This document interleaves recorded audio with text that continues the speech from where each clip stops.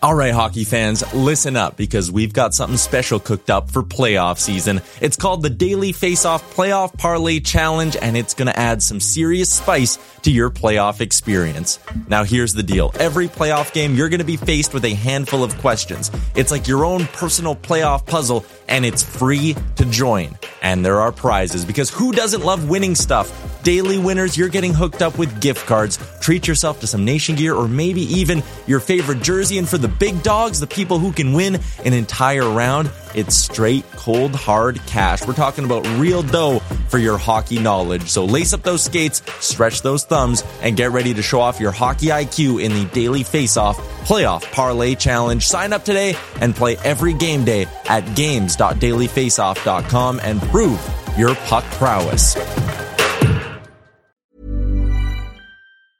A lot can happen in 3 years, like a chatbot may be your new best friend. But what won't change? Needing health insurance. United Healthcare Tri-Term Medical Plans, underwritten by Golden Rule Insurance Company, offer flexible, budget-friendly coverage that lasts nearly 3 years in some states. Learn more at uh1.com. Many of us have those stubborn pounds that seem impossible to lose, no matter how good we eat or how hard we work out. My solution is PlushCare.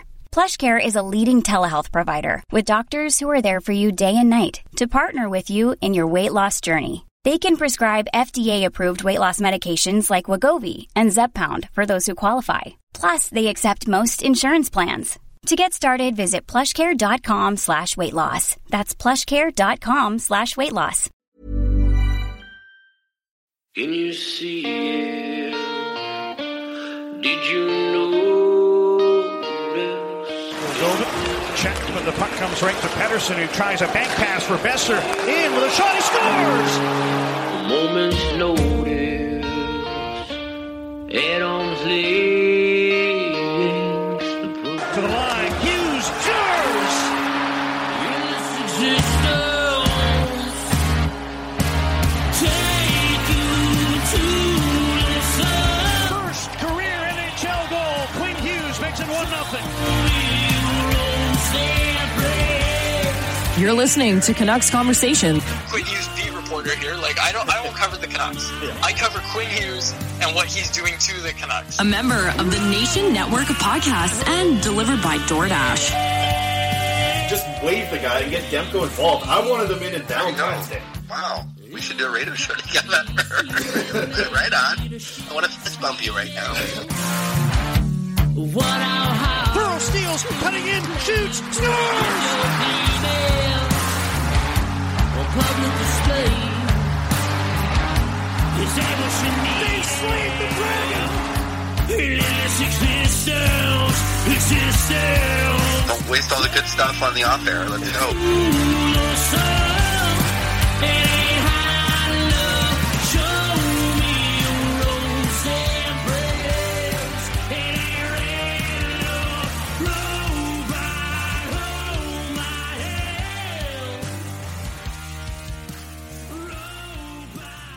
Hello, Canucks fans, and welcome back to another episode of the Canucks Conversation, brought to you by the great folks at Zephyr Epic. Use promo code Hockey Season, capital H, capital S, all one word, and that will get you $5 off your order at Zephyr Epic. Zephyr Epic has got you covered for all of your trading card needs, whether that be the Yu-Gi-Oh cards, the Pokemon cards, like my co-host over here, the hockey cards, the basketball cards, whatever it is, Zephyr Epic has got you covered. So go check them out. ZEPHYR Epic on all platforms. They've also got a retail location in Surrey. So be sure to use promo code Hockey Season, capital H, capital S, all one word, at ZephyrEpic.com. The best part about Zephyr Epic, in our opinion, is that they ship free anywhere in Canada on also, any order over $50. Faber jumped the gun a bit there. No.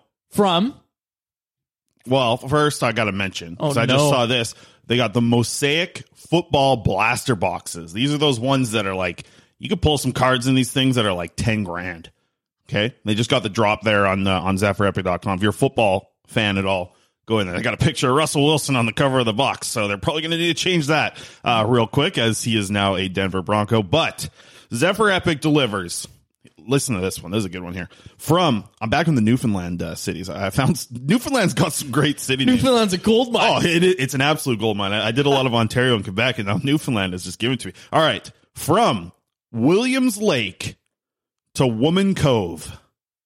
Wasn't Williams Lake in BC? Williams Lake in BC, yeah. Oh, okay. Woman Cove in Newfoundland. Oh, I thought you were talking about Williams Lake, Newfoundland. I'm like, what are you talking about? No. Okay. Woman Cove. Woman Cove. How do you name that? Like, how does the name of Woman Cove come up? I would love to know. I'd love to. Maybe I got to find the backstory of that. That's an interesting. How about while I talk about DoorDash, you try and find the backstory of Woman Cove and how Woman Cove got its name. I can try and do that. Yeah. Yeah. That sounds like some sort of like fever dream that somebody had. And they're like, you know what? We're going to call this place Woman Cove because I had a dream. Anyways. Okay. DoorDash. We're also delivered to you by the great folks at DoorDash. Ding dong. Ding dong. Use promo code CONVODD, capital you got C, me capital. looking up Newfoundland cities whatever. now. You should instinctively, when you hear DoorDash, you should instinctively say ding dong. The Wikipedia page for Woman Cove is like 25 words. There's not much information here at all, but it's in it. I bet it's a beautiful spot. It looks like it's in a beautiful area. It is like very south. In what is it? Newfoundland and Labrador. The Labrador is the island, right? Newfoundland's like the big part of the land. So this is in Labrador then. Okay. Why aren't they their own province? Never mind. Okay, keep going. Well, that's a great question. That's a great point. Maybe, you know what, one time... It's like grade 4 geography right there. One day we'll have a fourth grader on the show as our guest, and he'll tell us why. Okay, DoorDash. Use promo code CONVODD, capital C, capital D's, all one word. That will get you 25% off and free delivery Ding dong. on your first order with the DoorDash app. Does not get much better than that, folks. My name is David Quadrelli. I am joined, as always, by the man who built the place, Chris Faber. Got a little bit off the rails here to start the show as you continue to look up Women's Cove's backstory, but there's one thing that I actually wanted to start right off the hop with, Chris, and you brought this up, that it was a good thing to kind of talk about because it's not quite hockey talk, but it's still about your Vancouver Canucks. So, I don't know if you've seen it yet, folks, the folks listening to this. I wrote a story very recently about the doors and wheels debate. Right now, the internet is debating if there are more doors or wheels on the planet Earth. Right now, I'm seeing a lot more love for wheels, but there's really no way to verify which is the correct answer. So you have people on both sides just completely, believing exactly what they think already, and they're just, they're finding reasons to, prove their bias. And it was really interesting because I asked a bunch of Canucks players about it, and the story's up. You asked Jack Rathbone and Tristan Nielsen out in Abbotsford for me. So the final tally that I got, and also I tweeted this out, but I did not find one person in the whole process of writing this story that was more Team Wheels than Brennan Batchelor. Like, Brennan Batchelor, Sportsnet 650, play-by-play, radio, he was so adamant. Okay, TikTok star. Put some respect on the man's name. Sorry, of course. TikTok star Brennan Batchelor was so adamant that it was Wheels. And, we were in the media room, and I would be, talking with someone about this, and he would just start talking about it to me. And he was explaining to me, he's like, I pulled out my dishwasher today. He's like, and there's wheels on it. So, because he went home the next day, he went home when I brought it up, counted his wheels and everything, and he was so adamant it was wheels. He figured it out. He did the math. He put in the work, and then he came back the next day, and he was telling me more about how it's wheels. And I got to say, I was Team Wheels, and then I went to Doors, and now after hearing everything that I've heard from everybody that I've talked to about it, Brennan Batchelor mostly. Batch brought up some really good arguments, and I think perhaps the biggest one of all, Lego is the biggest tire manufacturer in the world. You know what else? Here's what else. I got another one for you. I just remember this. You just gloss over my cool Lego fact? No, I have to add to your Lego fact. Hot Wheels, there are 6 billion Hot Wheels in the world. What? 6 billion Hot Wheels? That's 4 times 6, 24 billion wheels right there. I must have Hot Wheels is I saw that the other day on Twitter. I said, it's done. That's the conversation's over because Hot Wheels, I know all the little Hot Wheels don't have doors. Maybe some of the bigger Hot Wheel models maybe do, but a massive amount of Hot Wheels just have the wheels. They may not open, but they do still have doors. The name still. I don't know. I don't think those are very clear. If you pointed at the model and said, "What is that?" You wouldn't make something up. You'd say that's a door. So there's 2 doors on every Hot Wheels, and sometimes 4. I don't think so. I think the door has to be able to. If people are going to count lockers and cabinets as doors, then they have to actually work as a door.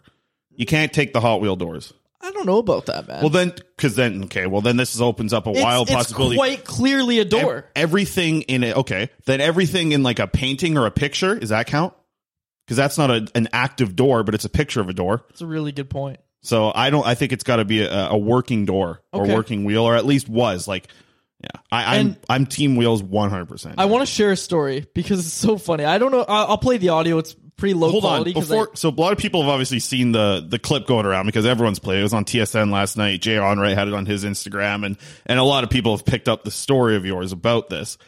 Was that Batch yelling in the background? Because I think because you asked a question and somebody's like, blah, blah, blah. I don't even know exactly what. Kuz. Oh, of course it's Kuz. Ben Kuzma started to say, "Well, it's got to be doors, right?" And I was like, "Kuz, don't answer for Bruce. Like, okay. I don't want these thoughts polluting Bruce's mind." I thought it might be Batch, like when Boudreaux's like, probably wheel. Like I think because Boudreaux said wheels, right? Boudreaux did say wheels. And what was Batch's reaction? Was he fired up in the corner of the press room? Came up to me right after and started telling me more about how it was wheels. Right after, which was so funny. But I think I'll play the clip. I think most people have seen it by now, but I will still play it because I think it's so funny because Bruce literally goes from I haven't got a clue to actually I counted the doors. Here's why it's wheels. I'll play it. Debate on the internet right now if there's more wheels or doors in the world. What do you think? Holy fuck. You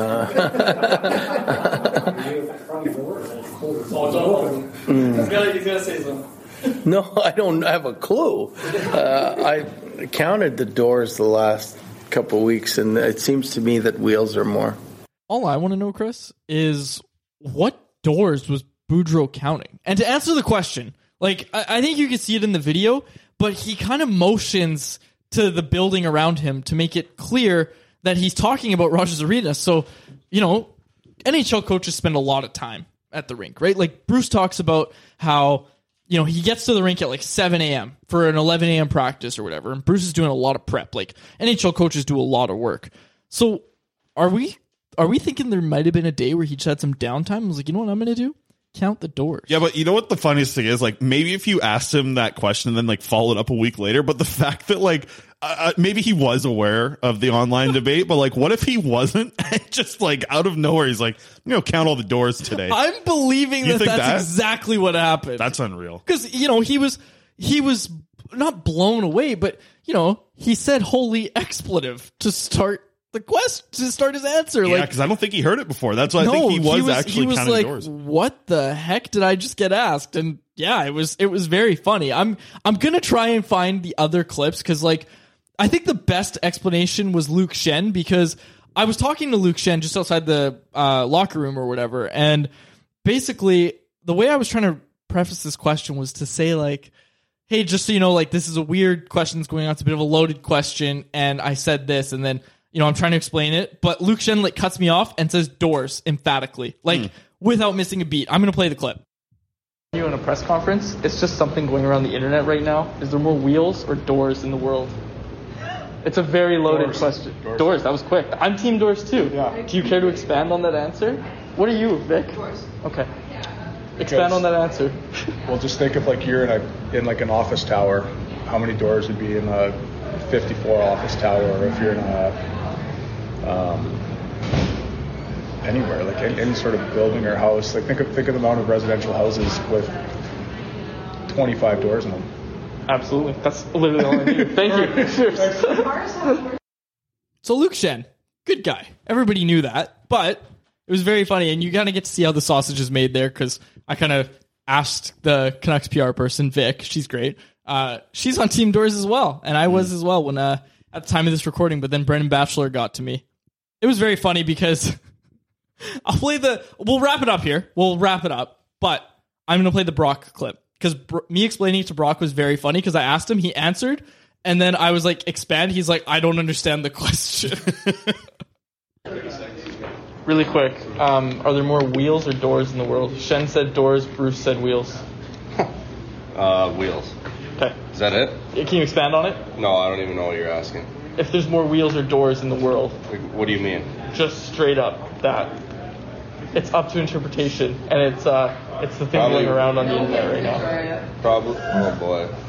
That's a good question. Probably, actually, I'm going to go doors. Doors? Yeah. Any reason for that? I see like 40 doors right in front of my face. Okay, perfect. Thanks. So there you have it, folks. Brock Besser saw 40 doors right in front of his face and is on Team Doors. If Brock Besser would have been at a buffet and there was like a bunch of grapes, he would have told you there's more grapes in the world than there is doors, which actually, you know what, there might be. But wow, okay, we're throwing in a third factor. No, that was a bad. No, we'll wrap up the wheels and doors talk there, but I thought I'd show... Brock clip is so good. Right? Yeah, I thought I'd show how the sausage got made on that story because it was a lot of fun. And like I said, like Brandon Sutter, he gave me a quote for the story, which was so funny because like he's in the press box a lot and, we talk to him a lot, off the record. And I'd actually never like really talked to Brandon Sutter myself. So I just walked up to him. I said, "Hey, Brandon, my name's Quads. I was here last year. I didn't see you much because of the pandemic and everything, but wanted to get your opinion on this." And I even said, I was like, I know you're trying to lay low because you're injured, so if you don't want to be quoted on it, that's fine. And then he answered the question. He's like, "And you can quote me on that," because he was so sure about his answer, which was very funny. So thanks to Brandon Sutter and everybody else who spoke to that story because that was a lot of fun. Yeah, it was excellent. Caught some fire, that's for sure. Good stuff. All right, we've got some hockey to talk about, Chris. The Vancouver Canucks lose 1-0 to the Detroit how long was that Red there? Wings. That little we talked about for 15 minutes. 15. Oh man, I tell you what, Justin is going to be pissed. Whatever. On the reviews. We were both at this game, Chris. You were right behind Thatcher Demko for 2 of the 3 periods. 1-0 loss. Incorrect. For one of the 3. I tried to make it seem like you actually like watched the game. I did. I got to see the Canucks shoot twice, 5 rows back. Yeah. How many shots did they get through? Not many. Well, not many quality chances. 44 or something. I know, and that's the thing is, I was talking about this in the post-game report, was the shot totals were deceptive in that one, right? Mm-hmm. Like, and you asked Bruce about it, you asked Tanner Pearson about it post-game, and Tanner Pearson called it a track meet. He said, "We can't get into a track meet in the morning skate." Bruce said, "We can't afford to get in a track meet with these guys. These guys are similar to New Jersey." And post-game, Bruce Boudreau said that this was the worst start that he thinks the Canucks have had. And he even stopped himself and said, and that includes the games where we gave up 5 goals in the first 10 minutes or whatever it was, those games, right? So this was a bad game by the Canucks, and it was a hiccup. I think that's the best way to describe it because you're on a playoff chase. According to Money Puck, the Canucks entered last night's game with 22% odds to make the playoffs. That dropped down to 9% after the loss. That's not very good, Chris. Not at all. I mean, this is the one you look at this whole homestand, and there's a couple games here where you were thinking like these are must wins, and it was New Jersey and it was Detroit, and Buffalo is like it's back to back, so that's another conversation, which I think we'll have to have a conversation about later on this episode. But this was one where you had to have it, and to see it play out the way that it did, like you have to look at just execution for the Canucks, right? Like they had a lot of outside shots, nothing really.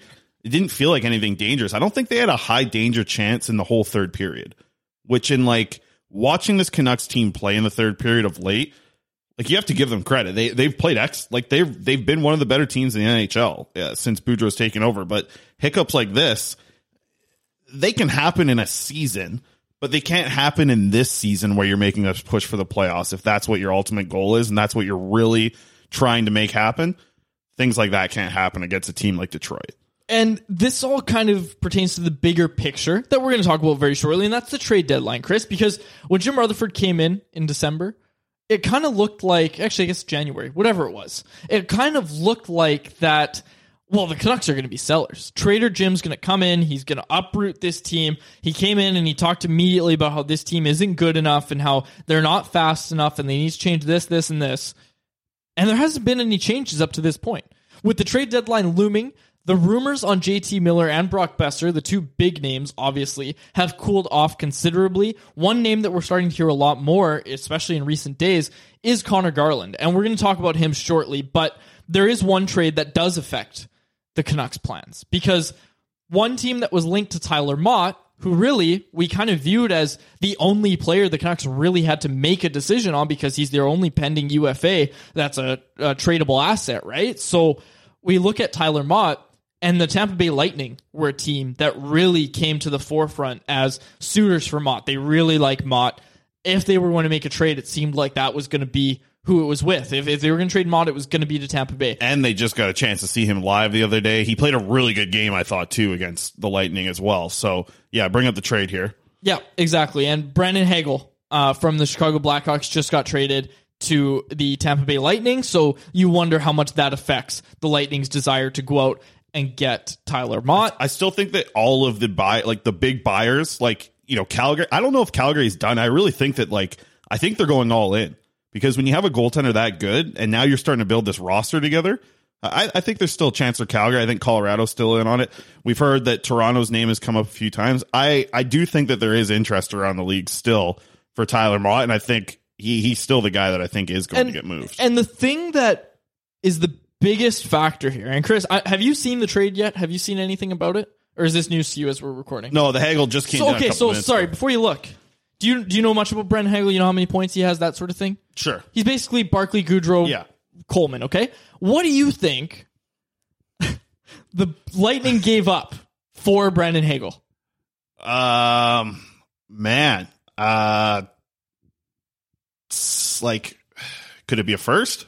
It could be a first. Okay. Would you believe me if I told you it was multiple first-round picks? No. It is. It is multiple first-round picks, according to Daily Faceoff's Frank Saravalli. Again, folks, we record on Friday. We're recording this at Friday, 11:32 a.m. If that's setting the market for Tyler Mott, I'm sorry. This talk that, the Canucks don't want to move Mott, but if it's a second-round pick, they're going to pull the trigger. I'm sorry, but if you throw Tyler Mott's name out there and you point to this Hagel deal and you say, we want a high second-round pick, that is absolutely a fair price. Well, Brandon Hagel's got 2 years left after this year. I'm fully aware of it. I'm fully aware the contract plays into it. But if we're talking 2 first-round picks, is the drop-off between that guy and Tyler Mott that steep? I don't think so. I think you can at least ask for a high second, which is reportedly what the Canucks are I think it's pretty for. steep. Hagel's got 21 goals this year. That's fair.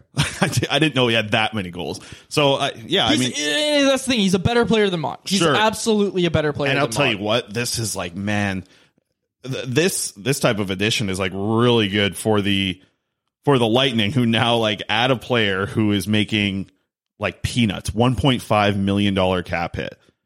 Oh, man. And you add him for this year and 2 more years after. I can see it being, I guess, multiple firsts. That's a lot to give up. But I think for the Lightning, they're so worried about their cap space that they're willing to kind of add a player of that value for what he's going to bring. If he's adding, he won't add probably 25 goals in a Lightning roster. He's lightly playing down the roster in Tampa Bay, but depth, man. It's all about depth. That's the thing, and that's a guy who can score, can prove that he can score. You add that to your third or fourth line, wow. Yeah, like that's their Barclay Goodrow, so yeah, Coleman. Now that we kind of break it down, because this just happened, I could see it being multiple first if that's what the Lightning are in, that category where they can give up multiple firsts. It's like, listen, are you getting a for sure NHL player with a 31st or 32nd pick in the draft? Not really.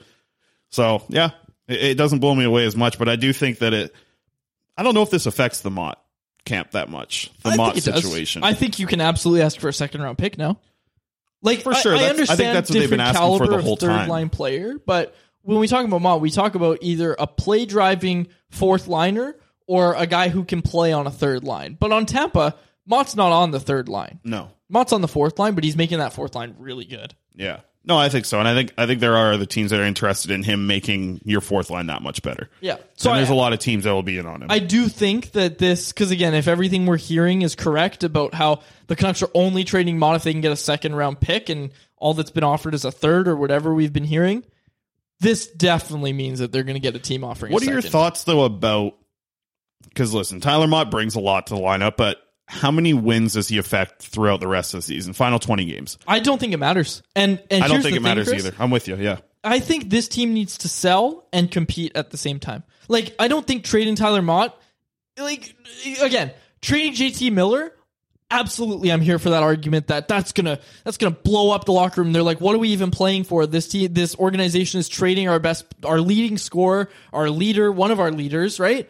Like, I think that would make Bruce Boudreau sadder than anybody else, right? Yep. And when you have the head coach talking the way he does about this player, it's not going to happen. Like, he's not going to get traded, but I don't think it's nearly as drastic, like not even in the same stratosphere. And I get Tyler Mott's a great guy, does a lot for the city, is great in the locker room and all that sort of stuff. Tyler Mott, every organization would love to have the type of person. Yeah, Tyler and the Mott's type a of player. Great dude. Yeah, and that's the thing is this isn't about like, oh yeah, Mott should be traded because X, Y, and Z. It's more about, okay, because of where the Canucks are at in their developmental curve, and if they're not going to be able to get him extended, you've got to move on, right? And if you can't get him extended at a fair number for the Canucks, that makes sense for them moving forward, you've got to move on. It's just the sad reality of the business, right? And how many times were we told, oh, this is a business, when they let go of Toffoli, Markstrom, Tanev, and Stetcher, right? And look how much that affected the locker room and everything. Yeah. So I guess what I'm trying to say here is, when you look at the Tyler Mott situation,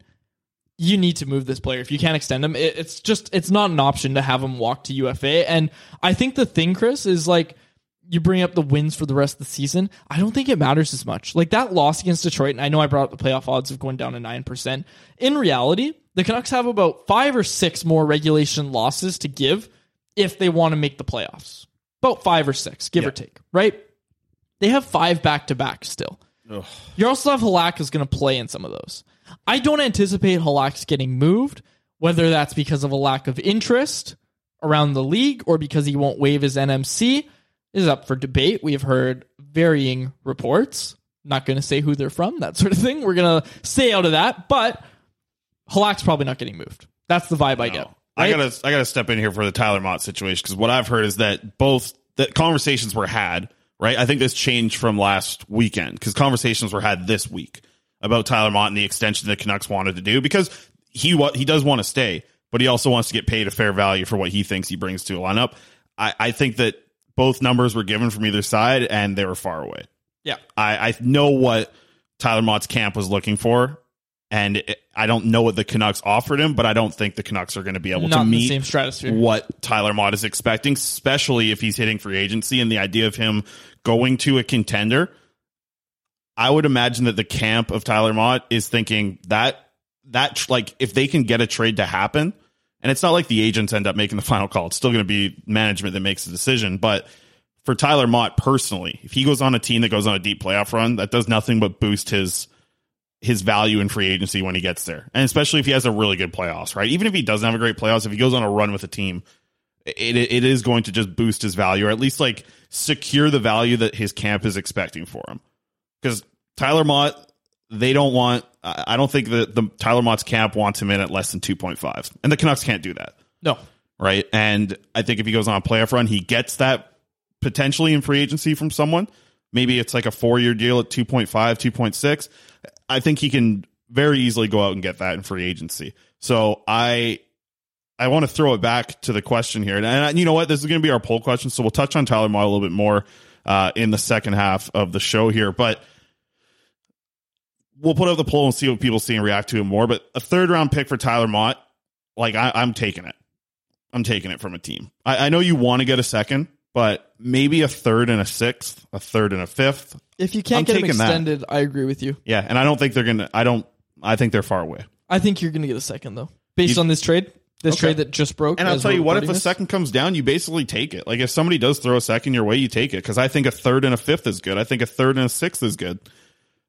I even like the idea of another late round pick being added to it. I like the idea of obviously picking in the top 60, potentially top 50 with a 2nd round pick. But I also really like the idea of the Canucks and their scouting staff doing a good job in Europe and being able to mine a guy out of the 5th, 6th, 7th round. Like, look at what they just did last year in the draft. Jonathan Myrenberg's trending up. Lucas Forsell is flying up the prospects rankings right now. I like the idea of a late round pick and a 3rd or a 2nd. I like both. And I think if either of those are on the table, you absolutely have to take it, because there are options in the AHL that you can bring up. It doesn't have to be Will Lockwood, and I don't think it's going to be Will Lockwood either, by the way. Like, everyone thinks that Mott's just going to be, when Mott gets moved out, it's Will Lockwood time. I don't think that's the way that Jim Rutherford and Patrick Allvin have operated in the past. They want Will Lockwood to like finish this year in the AHL. They want him to continue to be that penalty killer who is starting to gain trust from the coach. And I'll tell you, Will Lockwood the other night on Tuesday night, he was the best player on the ice.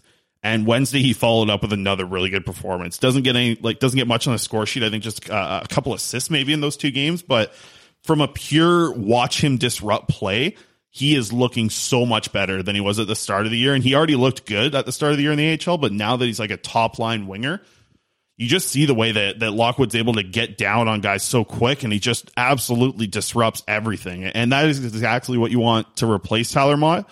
But I'm wondering if they want to just get him a base set next year coming into it, as Will Lockwood being an NHL player starting in the 22-23 season. That's what I expect to see. I think they have some options, and there's a lot of injuries right now down in Abbotsford, but they still do have options like Sheldon Dries, Sheldon Rempel. I think these guys can still get a chance. Even Nick Batan getting some time right now.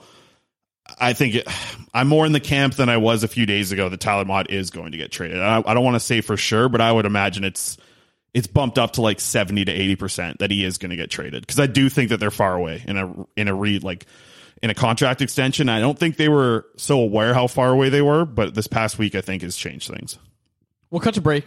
On the other side, we'll get to our poll question, and we're not done with the trade deadline talk, because this is our last episode before the deadline. And by the way, go ahead.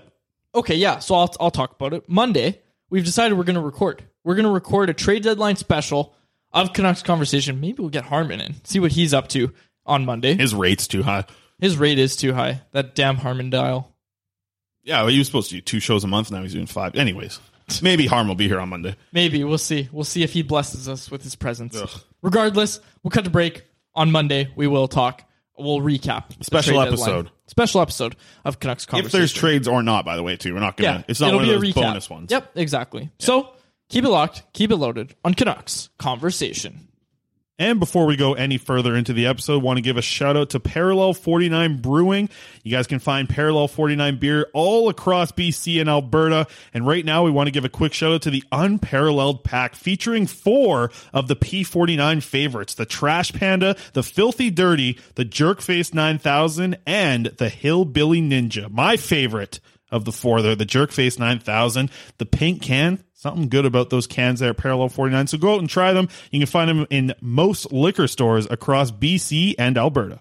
And a massive thank you to all of our sponsors here at the Canucks Conversation Podcast. Speaking of which, Chris, you know what time it is. It is time for our poll question. We should get some poll question music. We've got a new Drance drop that we're going to get on the board pretty quick here. Oh, geez. From his hit on Donnie and Dolly. I also have my new favorite GIF now.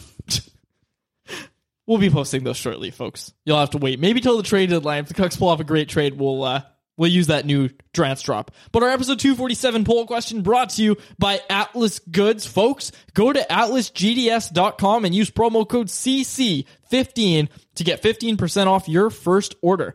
These are the best fresh pork rinds, and they come straight from your air fryer or microwave. They are fantastic. We've talked a lot about them. Again, same day shipping. If you order before 3 p.m. and you're in the Lower Mainland, same day shipping. That is fantastic. I got to tell you, I got a message the other day. Someone was asking, oh, so how many should I buy? And they're saying, well, it's only a 450 gram or whatever it is bag. It's a small bag. So am I going to polish these off in one serving? Oh. No, not a chance. First of all, that bag that you bought has an 18-month shelf life. They don't go stale like chips do because you got to cook them. And when you cook them, they expand like crazy. Like, I don't even know how.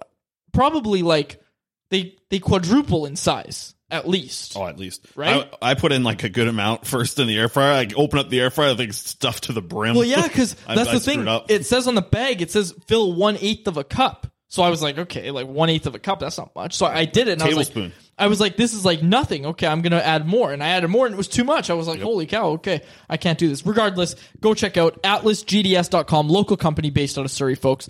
Support them. They support us. We appreciate it. Had a tweet the other day from Greg and Lad Wasson as well. He sent in a tweet about the white cheddar seasoning as his favorite so far. Mm-hmm. CC15 is the promo code to get 15% off your first order. Our poll question today, what would you think if Tyler Mott was traded for a third-round pick? Chris, happy for a top 100 pick, should be a second-rounder. They should re-sign him, and as always, I'm angry. Chris, I voted should be a second-rounder because since we went to break, more details of that Brandon Bagel trade came out, and my goodness. The bagels are flying. Oh, the bagels. Don't say bagels. Bagels. I literally cannot hear the difference between the way that I say it and you say it. I know. But I've heard bagels. From other people, too. Yeah, other people validated my opinion on this. Okay, so we just found out that the full trade is now Taylor Radish, Boris Kachuk, and 2 first-round picks from the Tampa Bay Lightning to the Chicago Blackhawks for Brandon Bagel, who, like we said, is on a really good contract. 3 years at 1.5. So it's clear what Tampa is doing, right? And the last time everybody said, oh, Tampa got fleeced, it was Barclay Goodrow. That turned out pretty good for them. Yeah, I tell you what, when you're in a cup window like this is the type of move that really helps. And to get 2 fourths back, like, man, this is what the Lightning do, right? This is why the Lightning are the best damn organization in the NHL. Like, they're run like this, and they know when to make the right moves and when to pull the trigger on things like this. All a sneaky little thing as well, that 2023 draft, which is looking like it's going to be amazing, like one of the best drafts we've seen in years. At least the hype going into it is they keep that pick as well, so they move on from a 2022 and a 2024. Yeah, man, I don't think it affects the Mott deal though. I know you were kind of saying that going into break. I don't think this affects the Mott deal. I think it drives up the trade market as a whole. Maybe to that degree, I guess you might be right. I just think it drives the value of people that are players like Hagel or better.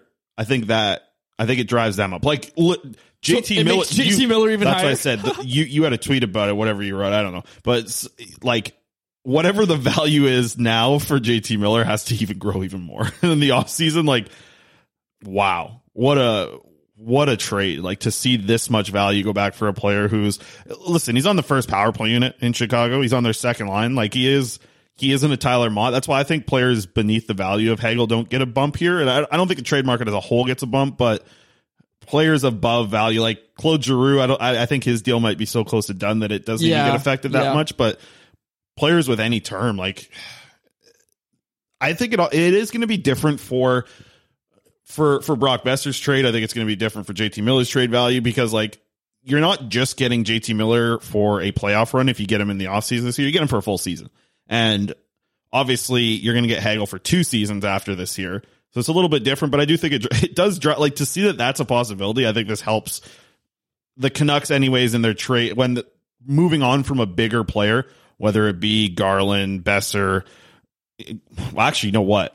We should talk about Connor Garland because I think that if you trade a guy with value, this affects Connor Garland's market too, because he's a player who's obviously locked in for 5 years, 4 after this one, at under $5 million. He's got term. He's a player who's going to bring a lot to your group. He's a guy who's playing in a similar role that Brandon Hagel is. Doesn't have the points that he has, but Garland's also not on the first power play unit here either. So I think that we should maybe get into the Garland talk a little bit here because we saw Elliot Friedman float the idea, not the idea, but say that like talks have picked up between the Vancouver Canucks and LA Kings about a Connor Garland shift. And I don't want to say I'm like completely split because I think if you get a really good deal for Connor Garland, you can move on from him, but trading him to a team that's coming up in your division and the way that I think Connor Garland is going to end up playing in the playoffs is like he's not a big body, but he is the type of guy where if you play him 7 games and 14 nights, you hate the living hell out of him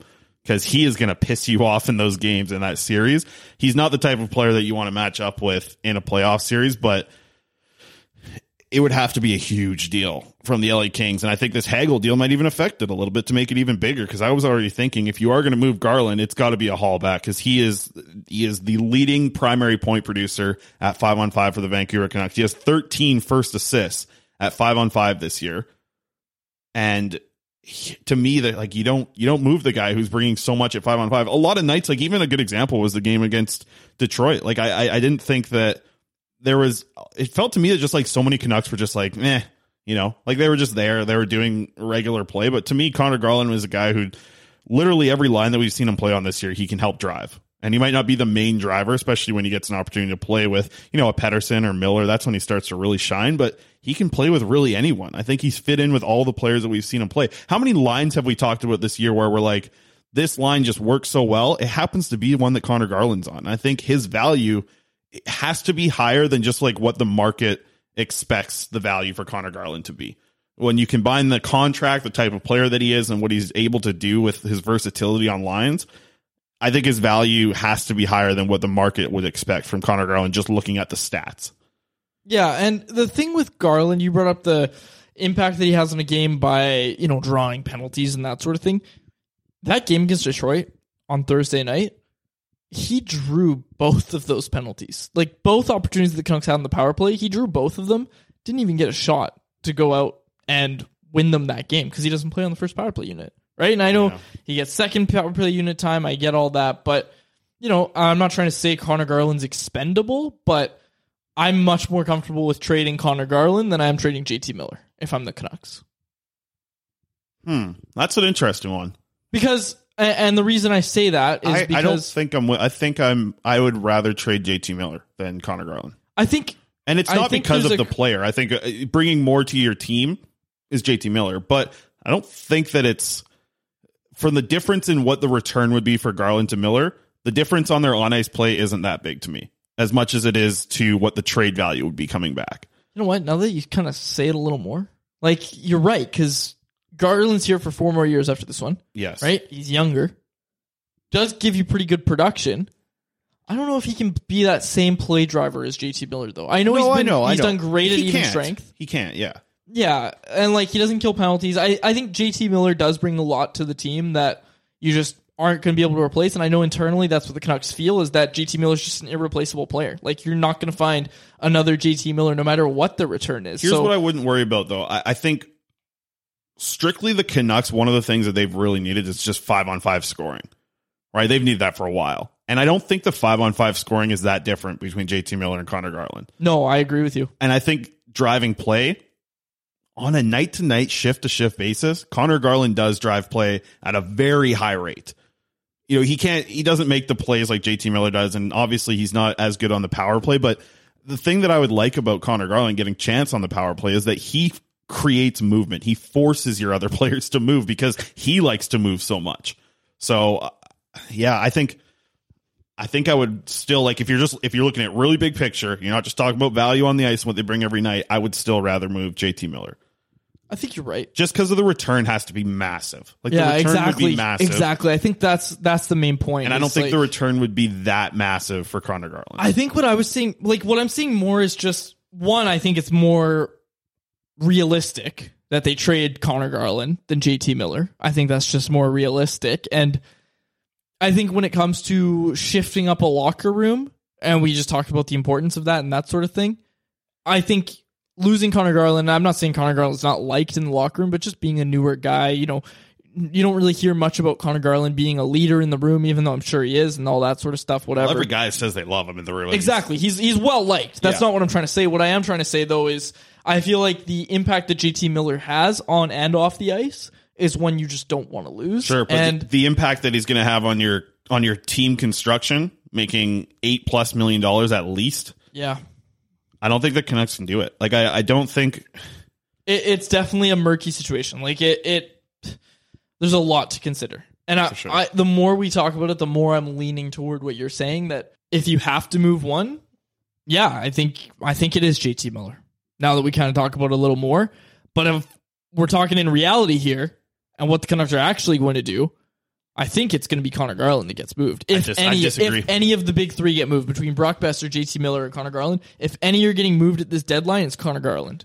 Oh, at this deadline. Yeah, but also in the offseason, I think the door opens up a little more for Besser and Miller, but I still think Connor Garland's one of the ones that I think this management regime kind of looks at and says, you know what, we didn't trade for this player, and I know for almost a fact that Jim Rutherford came to Vancouver, saw a lot of issues, obviously, which he shared, but one of them was, why the heck did we take Oliver Ekman-Larsson and Connor Garland? Like, why did we do that and trade a first-round pick for it? Yeah, I think Jim Rutherford looked at that trade when he got here and said, what the hell was this last management regime doing? Which I'm sure he said to a lot of moves that they did, but I don't think, and you know, I'm not sure. I'm not 100% sure, but I have heard that Jim Rutherford really doesn't like that deal that was made. Not that he doesn't like the players, just doesn't like the deal that was made. Here's the thing with the Garland deal is, like, I don't like, because of Garland's contract, I don't like the idea of draft picks being the main return.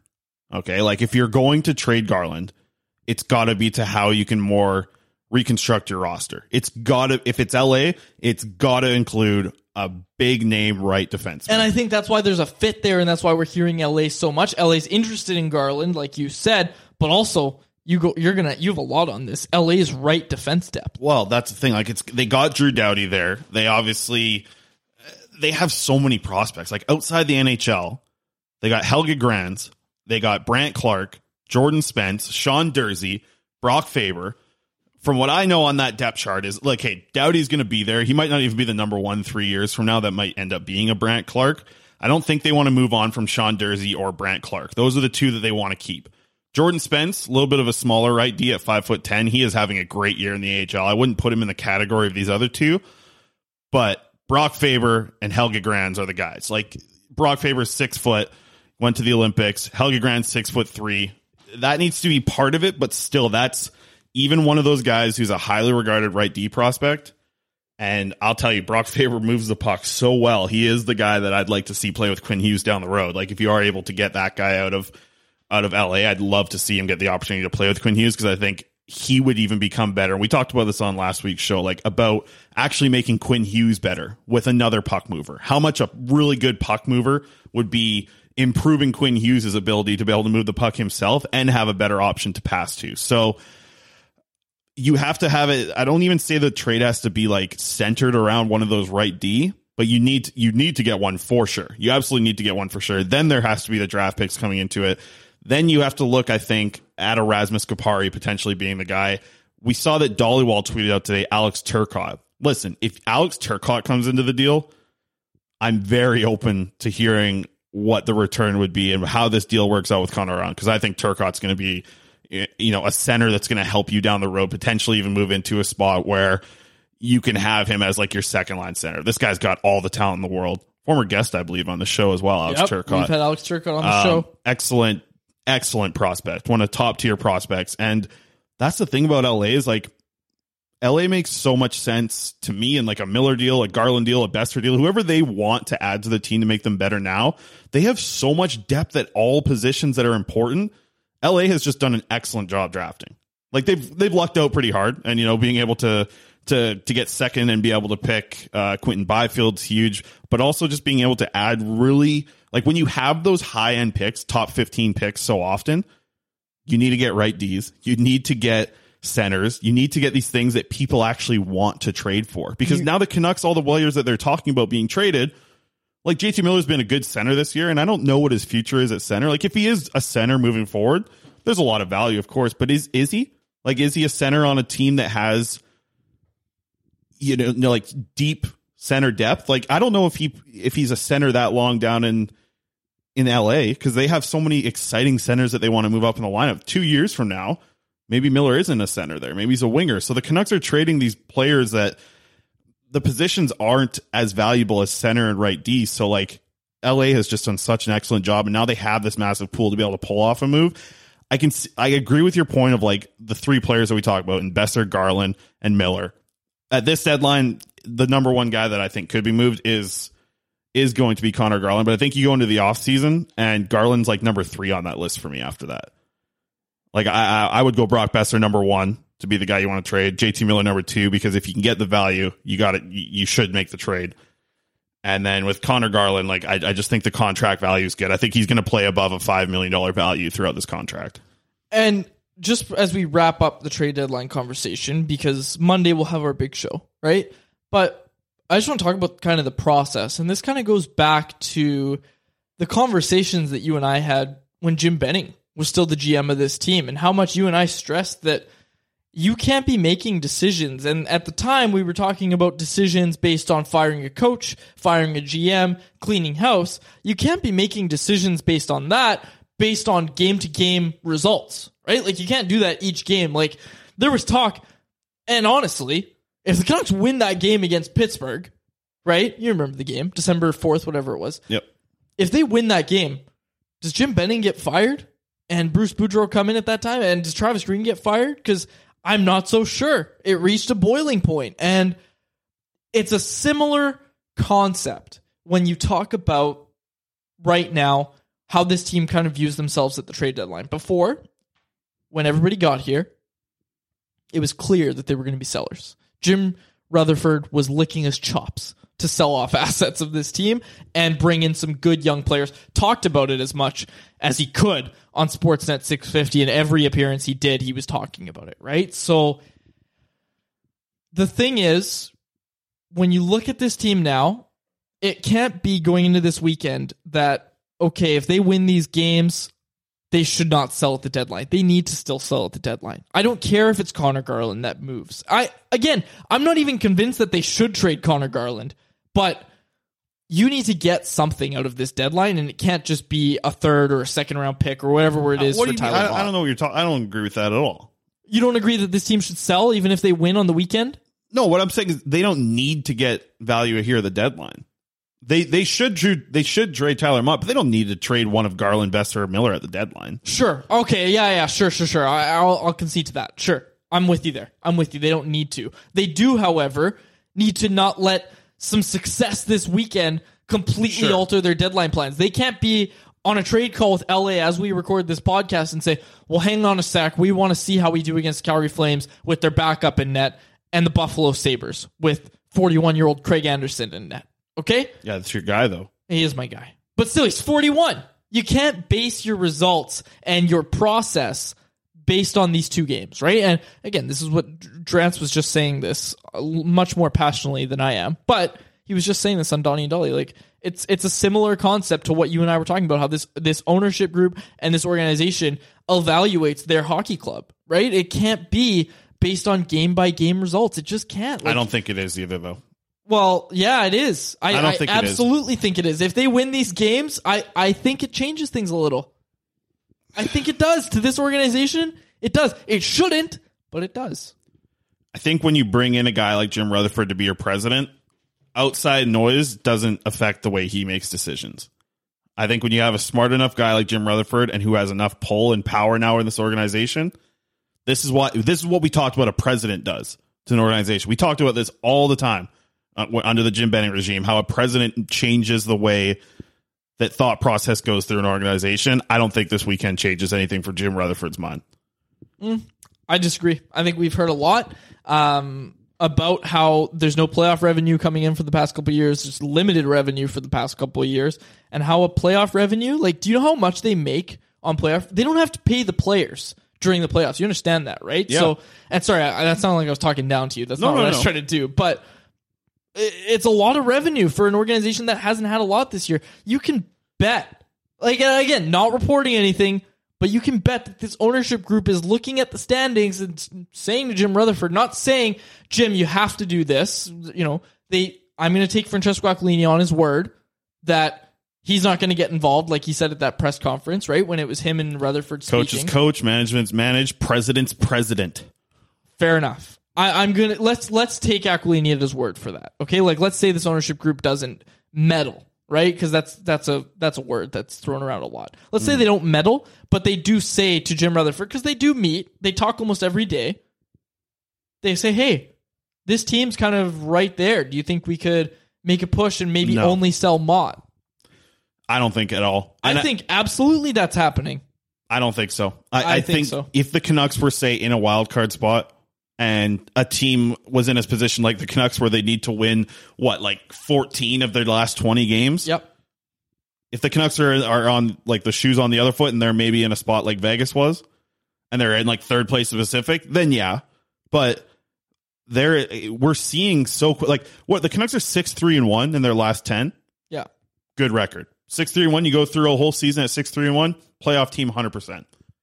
But they're not gaining any ground going 6-3-1. You know, Vegas lost 5 in a row, and they didn't even gain that much ground on Vegas. Like, Vegas is still now getting back to some wins here and being able to pull away again. And you look at the other teams that are, like, playing right. Everybody's playing good. Like, Edmonton, look at the Dallas, other night. Yep, not getting any help. Thursday night against Detroit, the Canucks lose that game where they needed. Everybody else wins that's around them. It is so hard to gain these points. And there's a quarter of the season left. Like, the Canucks have time.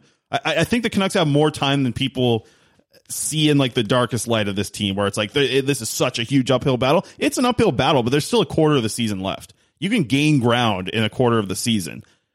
But the Canucks have 5 back-to-backs. A quarter of their games in this last quarter of the season are back-to-backs. Those are tough games to win when you have a backup goaltender that you haven't been able to trust his last few starts.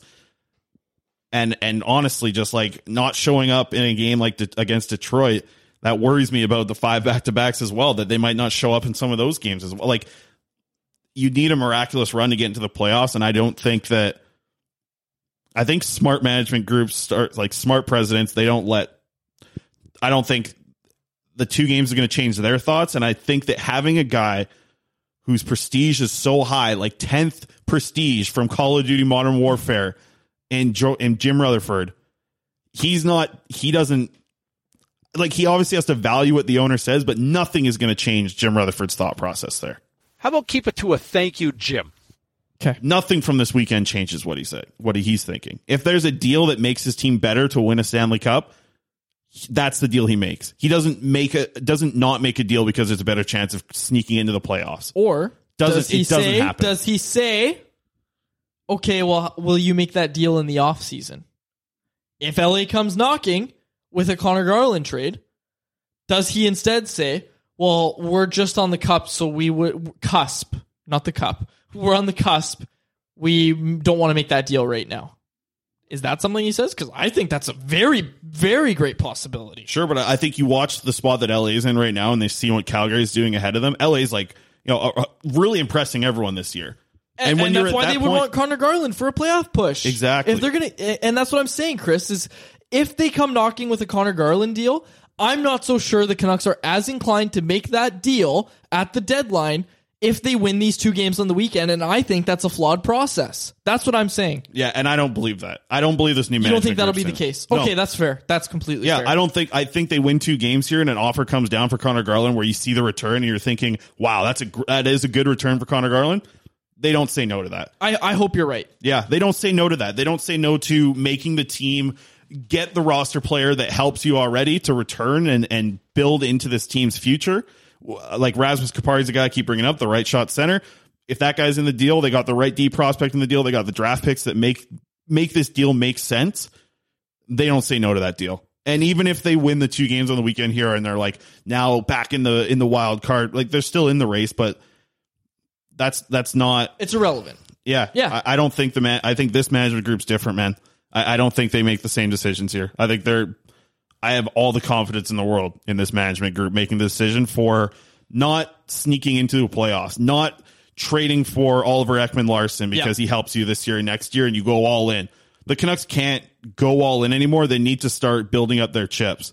And if Garland makes sense and the deal gets, a haul back for him, which, man, like we've already seen some trades have huge hauls back at this deadline because a lot of teams are in spots where you mentioned like ownerships, they want that money. Like the LA Kings want to make a ton of money here in the playoffs and go on a longer run. They want to get out of the first round.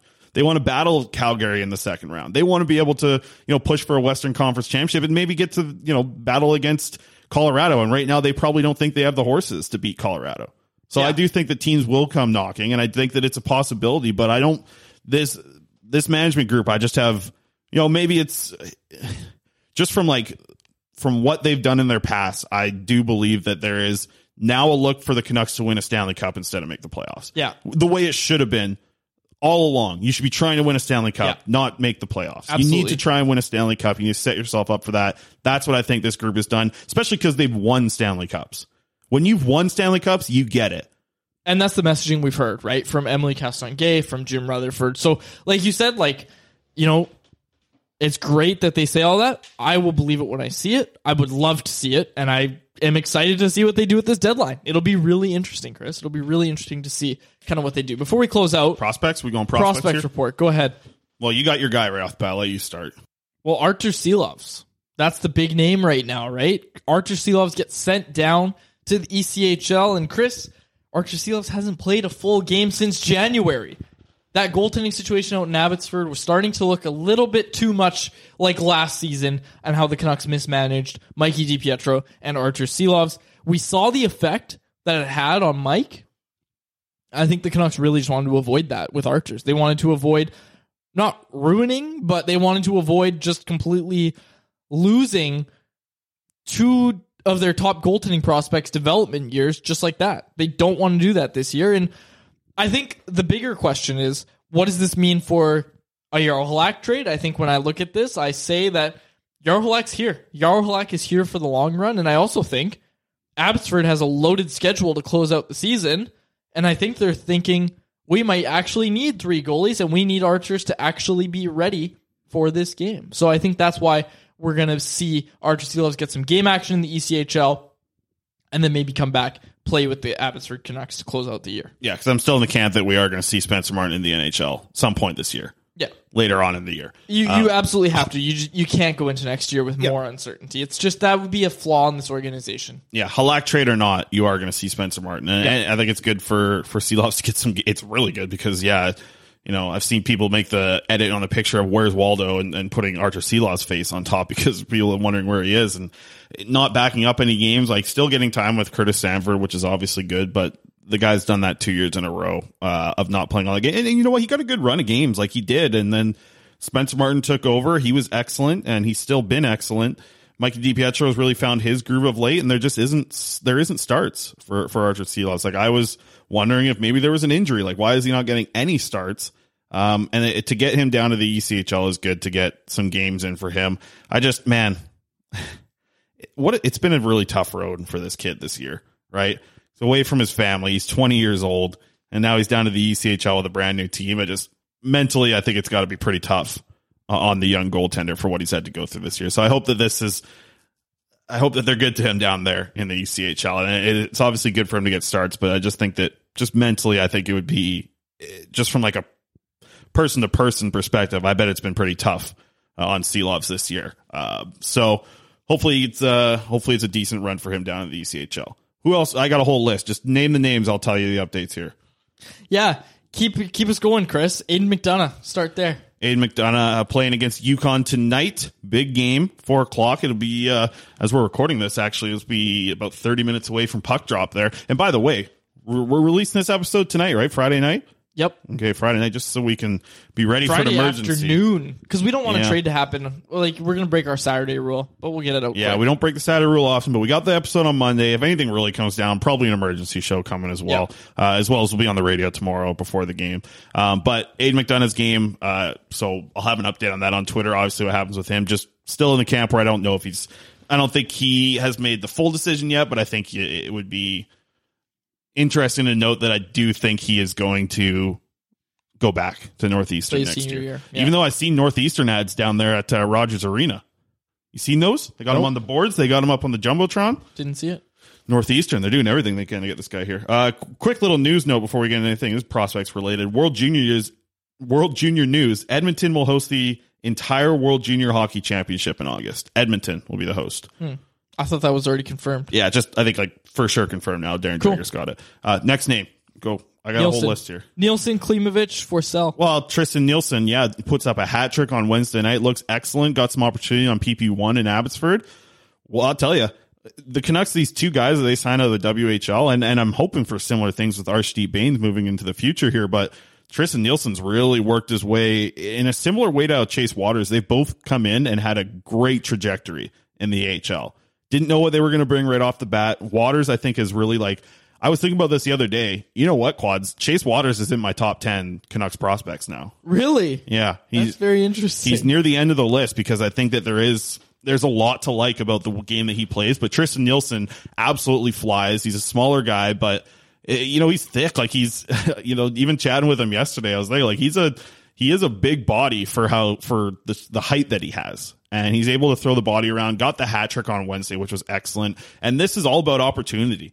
He's been a guy who's been a fourth line player. He's had healthy scratches, dealt with an injury earlier on in the year, and now he's getting a chance to play in the top six because of all the injuries out there in Abbotsford with, Justin Bailey, Phil DiGiuseppe, Justin Dowling, these names that are guys that are kind of out of the lineup right now, as well as, Nick Patan being up with the NHL team, giving an opportunity for Tristan Nielsen to get top 6 minutes, and he has absolutely seized it. He's got 4 goals in his last 3 games, including the hat trick, like I mentioned on Wednesday, getting some time on the PK and time on the first power play unit. So all in all, really good week. The best week of his pro career for Tristan Nielsen. Yeah, absolutely. And Klimovich, that's the other name you got here. Yeah, Klimovich, starting to look, man, I looked at his shooting percentage the other day, 6%. Okay, this is a guy who's got a good shot. There's a lot of things he needs to work on consistency-wise. He does lack the ability to always have the puck on his stick when he's making these moves and taking shots. A lot of times he just literally the definition of fans on a shot where he just misses the puck on a shot attempt. And there's things that he needs to work on, but also, man, the guy is getting unlucky.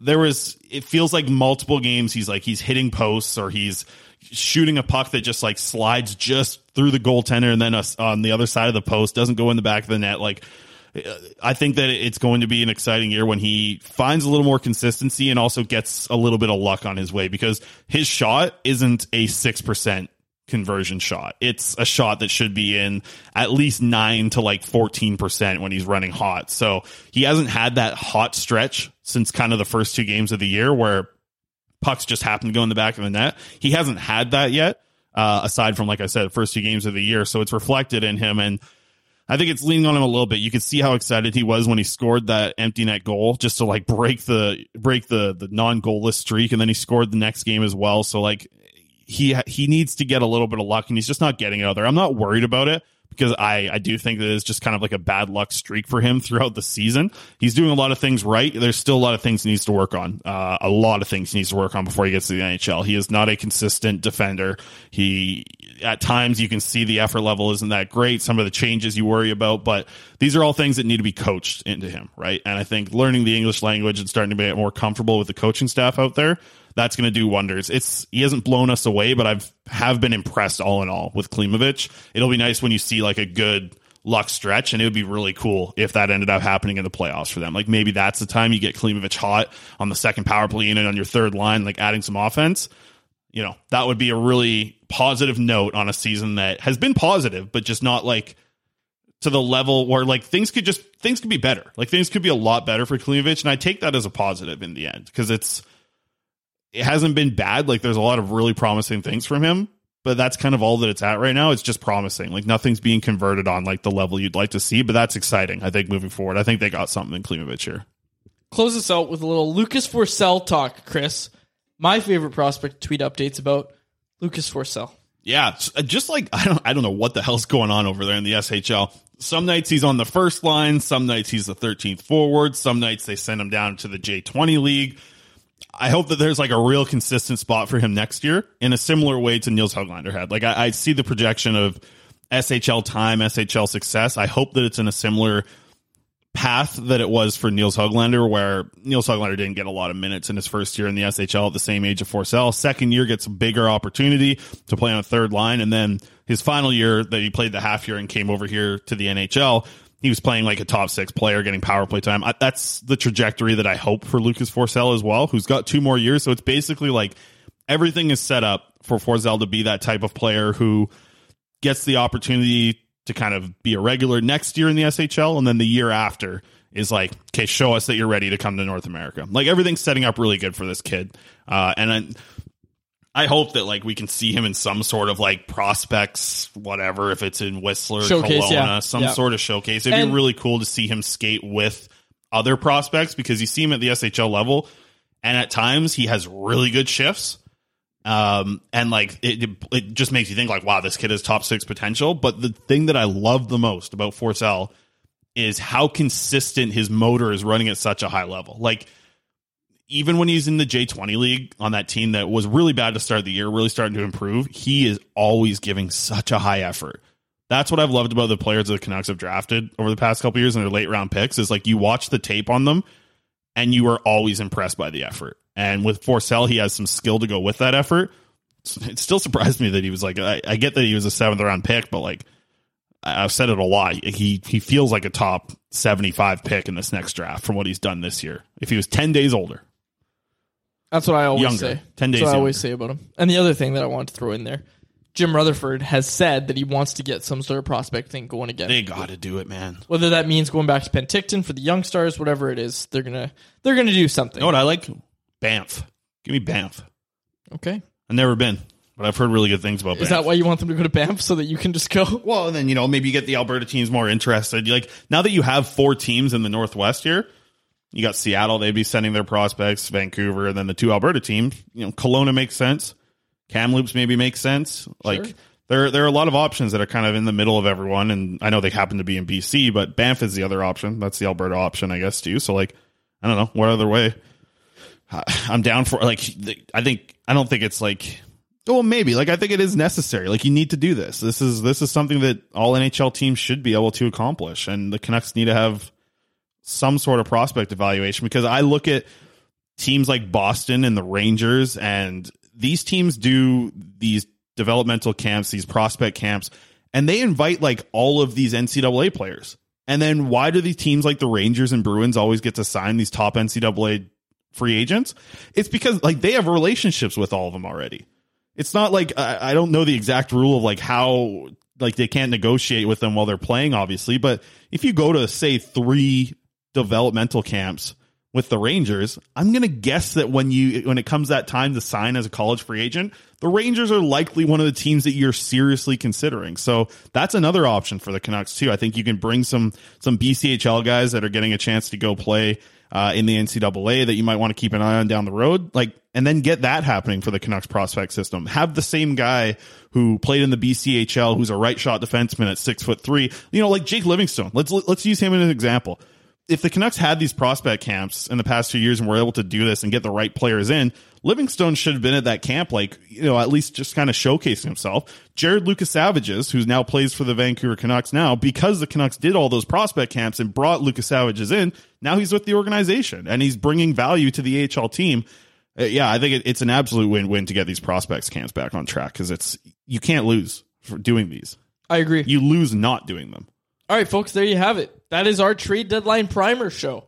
We're going to have a show for you on Monday. We're putting this out Friday. Speaking of primer, okay, last thing, not a hockey related thing. You talking paint? No, my teeth is what we're talking. It brought up the idea. So I've been trying to get, I want to whiten my teeth a little bit better, right? I want to get them, nice and bright. And maybe because you and I, we're going to be doing videos and down the road and all this stuff. I want to have some as white as teeth as possible.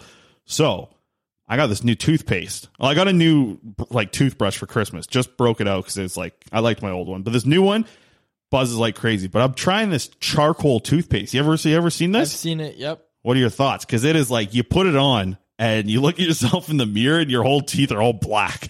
I've never used it. It's wild, man. I don't. But it feels like it works. I brushed before I came here today.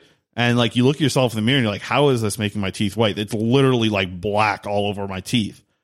It throws me off through a loop. But apparently this charcoal, I don't know. Charcoal for your teeth is apparently a good thing. You got no comment, eh? I've never used it. You know what I did use is one of those high bright things, and that worked. You put a little paste on your front 6 teeth or whatever, and then you put it's like a mouth guard in, and it shines UV light or something. I've seen those, yeah. That worked for me. That worked really well. It's just expensive. That's a little last minute thing that you want to. I want to get the teeth straightened out here. It worked really well, man. Worked really well. All right, we'll close it out there. We'll talk to you on Monday, folks. For my co-host, Chris Faber, my name is David Quadrelli. Thank you so much for listening to another episode of the Canucks Conversation. Thanks for listening to Canucks Conversation, delivered by DoorDash. Hit the subscribe button to never miss an episode. How about keep it to a thank you, Jim?